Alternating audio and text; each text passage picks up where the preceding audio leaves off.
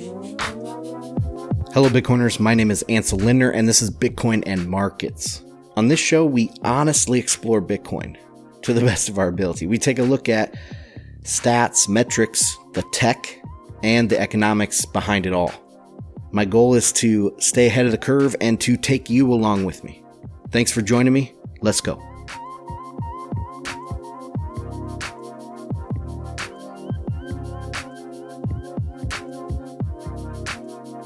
All right, Bitcoiners, another crazy 24 hours. It seems like the last several weeks, a lot of action has happened on Thursdays, and I released the show on Friday, so it's been pretty crazy. We had this huge run up to 8,400, I believe, was highs on some of the exchanges. And I've been calling for a correction for a while. And I don't think this is over. I think there's more downside left in this correction. But the bounce has been really, really strong. So we'll have to see how this shakes out over the next month or so. But I think this initial surge in price, the momentum had run out. And I noticed that the momentum was really running out, but the FOMO was getting ridiculous. I mean, people were starting to talk about all-time highs seriously. And, that's probably not coming for another year. So I went on my Discord channel and I said, look, FOMO is getting really bad, but the momentum is slowing down. It's time to be careful. And about 12 hours after I posted that is when we saw the big red candle there. It started on Bitstamp, and I'll go into that a little bit. But, all of the kind of post-mortem of this is still being fleshed out. But we'll cover a little bit of that. Some admin notes up front here. So I have revamped the website. You guys can check that out, bitcoinandmarkets.com. Show notes for this episode will be at /E167. While you're over there, you might notice that we have a new featured partner. I just want to introduce you to the GeneratePress WordPress theme. I revamped the website, and I've used 3 or 4 other paid themes in the past for WordPress, and this one is by far the best. It has a bunch of cool ways to extend the theme to, really dial in exactly what you want to see on every page, things like that. So I'm really, really enjoying it. Also, the support, they have a really good support forum. I haven't used it myself, but I've perused it, and they're very quick response, and just overall the GeneratePress WordPress theme seems to be top notch. So I recommend you guys just check it out. If you're building a website, don't do the Squarespace stuff. Use your own WordPress installation and check out GeneratePress WordPress theme. The link is in the show notes. All right, let's get on with the price. So currently on Bitstamp, which is where this kind of correction started, the price is $70.50, exactly, $77,050, and there is a gigantic wick. Now, kind of the post-mortem of this was, Bitstamp is a spot exchange, and the order books, even though it is up there in the top, I think it's like number 6 on real volume, not the fake no fee volume, but the real volume. Bitstamp is still in the top tier of exchanges, but its order book is relatively small, okay, and shallow. Well, somebody probably went short on exchanges, other places, and started dumping on Bitstamp. There was large market orders, and then there was even a market order for like $500 below the spot price at the time. I think the spot price yesterday was like $7,200, and they dumped like 2,000 coins at $6,600. So just way below the market price, and they just dumped it right on the shallow order book from Bitstamp. So Bitstamp's wick is a lot more wicked than the other exchanges. But, this correction was bound to happen. Like I said, the momentum was kind of slowing down. We went through multiple levels of major resistance, and then the next resistance, like people were expecting it to get up to 10,000 again. What did it start at? About 4,200. So it doubled from there. doubled from the initial breakout, and I think we're going to see a very, very significant pullback over the next month. If it went up to 10,000, I mean, that would be getting close to a 3x from March, and that is like an altcoin. But anyway, so we did see the price turn down, and I think there is more to come on that. Where the bottom is, I don't know. A 30% pullback would be roughly 6,000, and that 6,000 mark is, from the history back in 2018 and stuff. That 6,000 mark is pretty big. So I think there will be major support, but right now we're going to hunt for support. Now, if that support is 6,000, or if that support is all the way down to 4,200, there's going to be a lot of butt hurt going on here. Longs are going to get wrecked, and we'll have to see how that goes. Anyways, let's go on to sentiment, because this is kind of a similar story here. So this definitely plays into the theme here. Let's see. So shorts have been really, really run off. This started yesterday during the big drop. Shorts were taking this opportunity to close. So the ratio of longs to shorts went from 0.6, and now it's all the way up at 1.34. So almost 1.4. This is a good sign. I mean, this is a healthy sign for the market.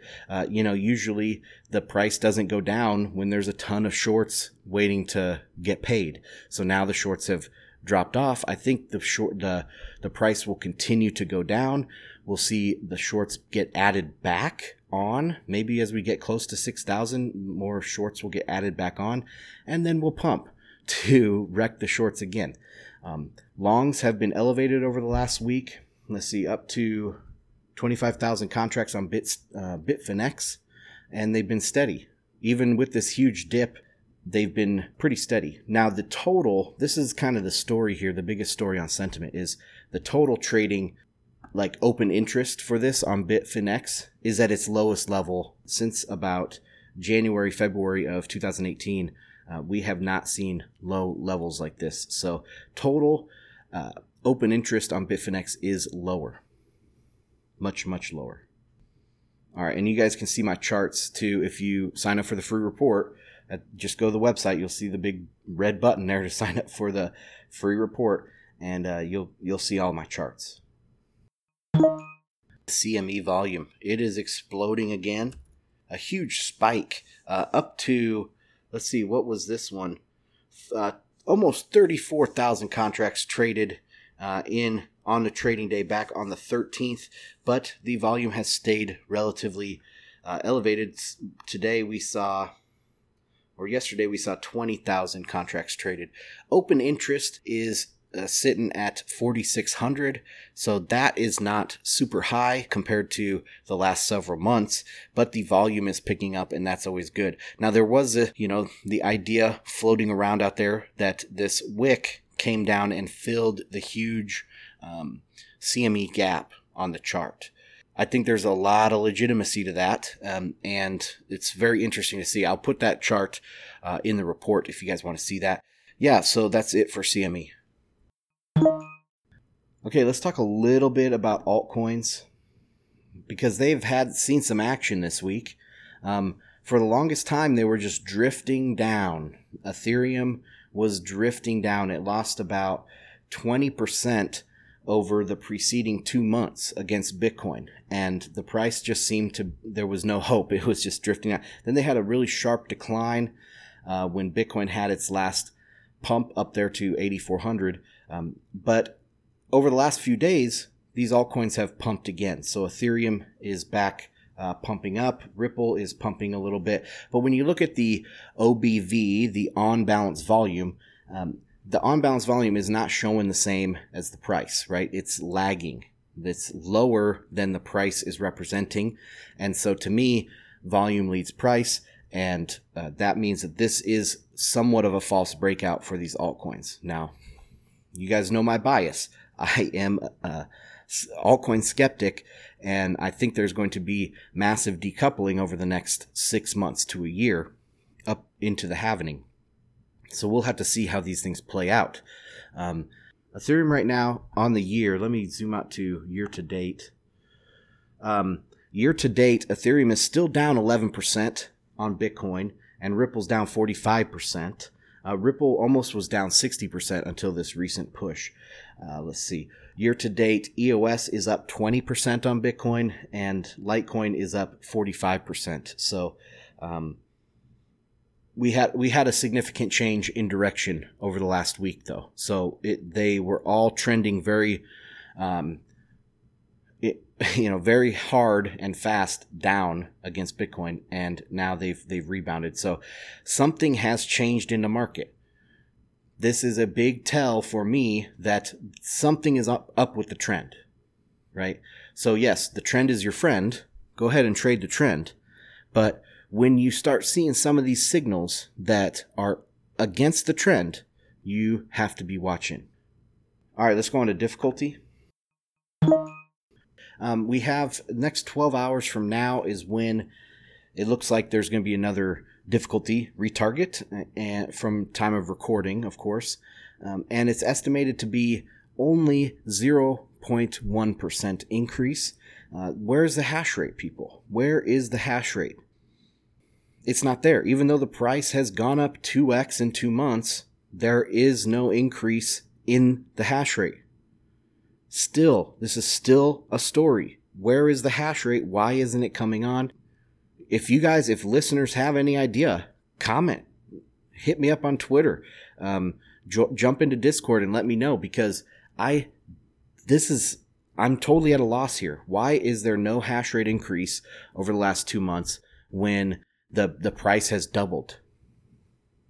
It's broken 6,000. You know, that 6,000 mark back in 2018, that was a real big support for the price.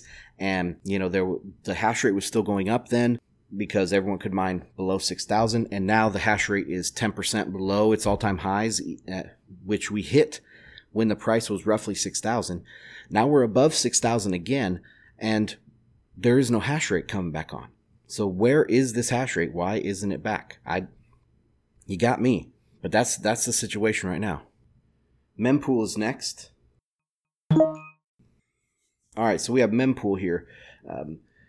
The mempool size is backing up. Okay, we have up to almost 50 megabytes in the mempool right now, and this is the most significant mempool size since if you take out about a month back in 2017, this would be up there at the height of all-time high mempool.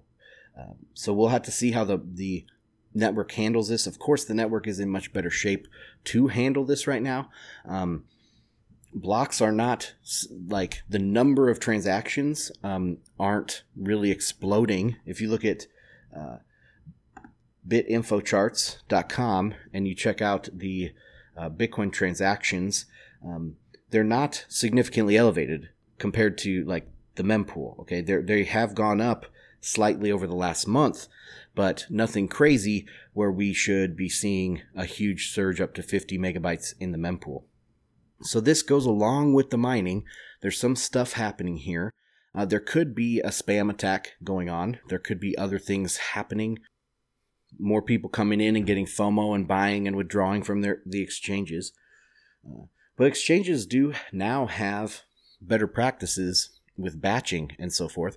So they are able to handle the higher number of customers and withdrawals that they have. They just batch them all into a single transaction.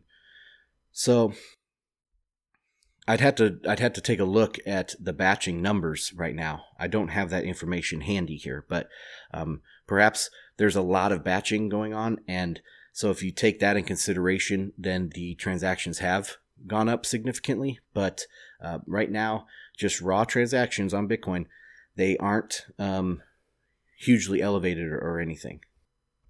All right, now let's get to Lightning.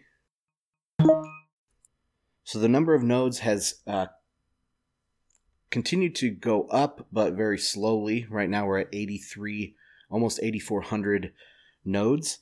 The number of channels down to 37,400, and the network capacity is at 1,036. But the network capacity in dollar terms is 7.3 million. So that is slightly up from last week, the dollar capacity. But the actual Bitcoin capacity is slightly down. Now, this goes into what I called the Lightning Plateau. Has been going on now for about 6 weeks, I think. And we'll see. I mean, it probably behaves similar to how Bitcoin behaves with this, its cyclical nature. Lightning is going to be faster than Bitcoin's cycles, so maybe they have two kind of explosive cycles per Bitcoin's one in the price. But we'll see. We'll see how this goes, and I'll keep you filled in for when the Lightning Network resumes its meteoric rise. Okay, so we just have one news item today. I'll probably put some more into the fundamentals report, so sign up for that if you guys want more curated news. But Microsoft has launched their ID system. It's called Ion. They probably just announced it, but I wanted to read you this first little bit of this README file. So, Ion is a public, permissionless, decentralized identifier network that implements the blockchain-agnostic side tree protocol on top of Bitcoin to support decentralized IDs at scale. Key points. Ion is public and permissionless. The system is decentralized. No company, organization, or group owns/controls the identifiers and PKI entries in the system, and no one dictates who can participate. That sounds good to me. Ion doesn't introduce new tokens or coins. Bitcoin is the only unit of value relevant in the operation of the on-chain aspects of the Ion network. Sounds good. Doubly good. So that makes, I'm less skeptical because they're not printing their own money. They're using Bitcoin, and this is a great example of a layer 2 type application. Ion is not a sidechain or consensus system. The network nodes do not require any additional consensus mechanism. All right, all those are key points. That sounds really good. Let's go on to how does Ion work? By leveraging the blockchain agnostic side tree protocol, Ion makes it possible to anchor tens of thousands of decentralized identity operations into a target chain. In Ion's case, it's Bitcoin, using a single on-chain transaction. The transactions are encoded with a hash that Ion nodes use to fetch, store, and replicate the hash-associated decentralized identity operation batches via IPFS. The nodes process these batches of operations in accordance with a specific set of deterministic rules that enable them to independently arrive at the correct PKI state for IDs in the system, without requiring a separate consensus mechanism, blockchain, or sidechain. Nodes can fetch, process, and assemble DID states in parallel, allowing the aggregate capacity of nodes to run at tens of thousands of operations per second. So, this is a strict layer 2. They're using Bitcoin transactions, and I've been waiting for this for a long time. I remember this was probably back last year. I was on this payments podcast called PayPod, and they asked me about decentralized identity, and I said, well, that's a borderline area because I don't think that there's going to be physical items on the blockchain like a gold-backed token or a token for your house or anything like that. It doesn't need a blockchain. But ID is a little bit different. It can be purely digital, and so I think there is room for this. And I said that Microsoft, at that time, back then, PayPod, the PayPod podcast, I was saying that Microsoft's idea was more promising than others because they were using Bitcoin's blockchain. So now it seems like they finally have released this, and it's pretty cool. So I'll be looking out for more stuff from them in the future.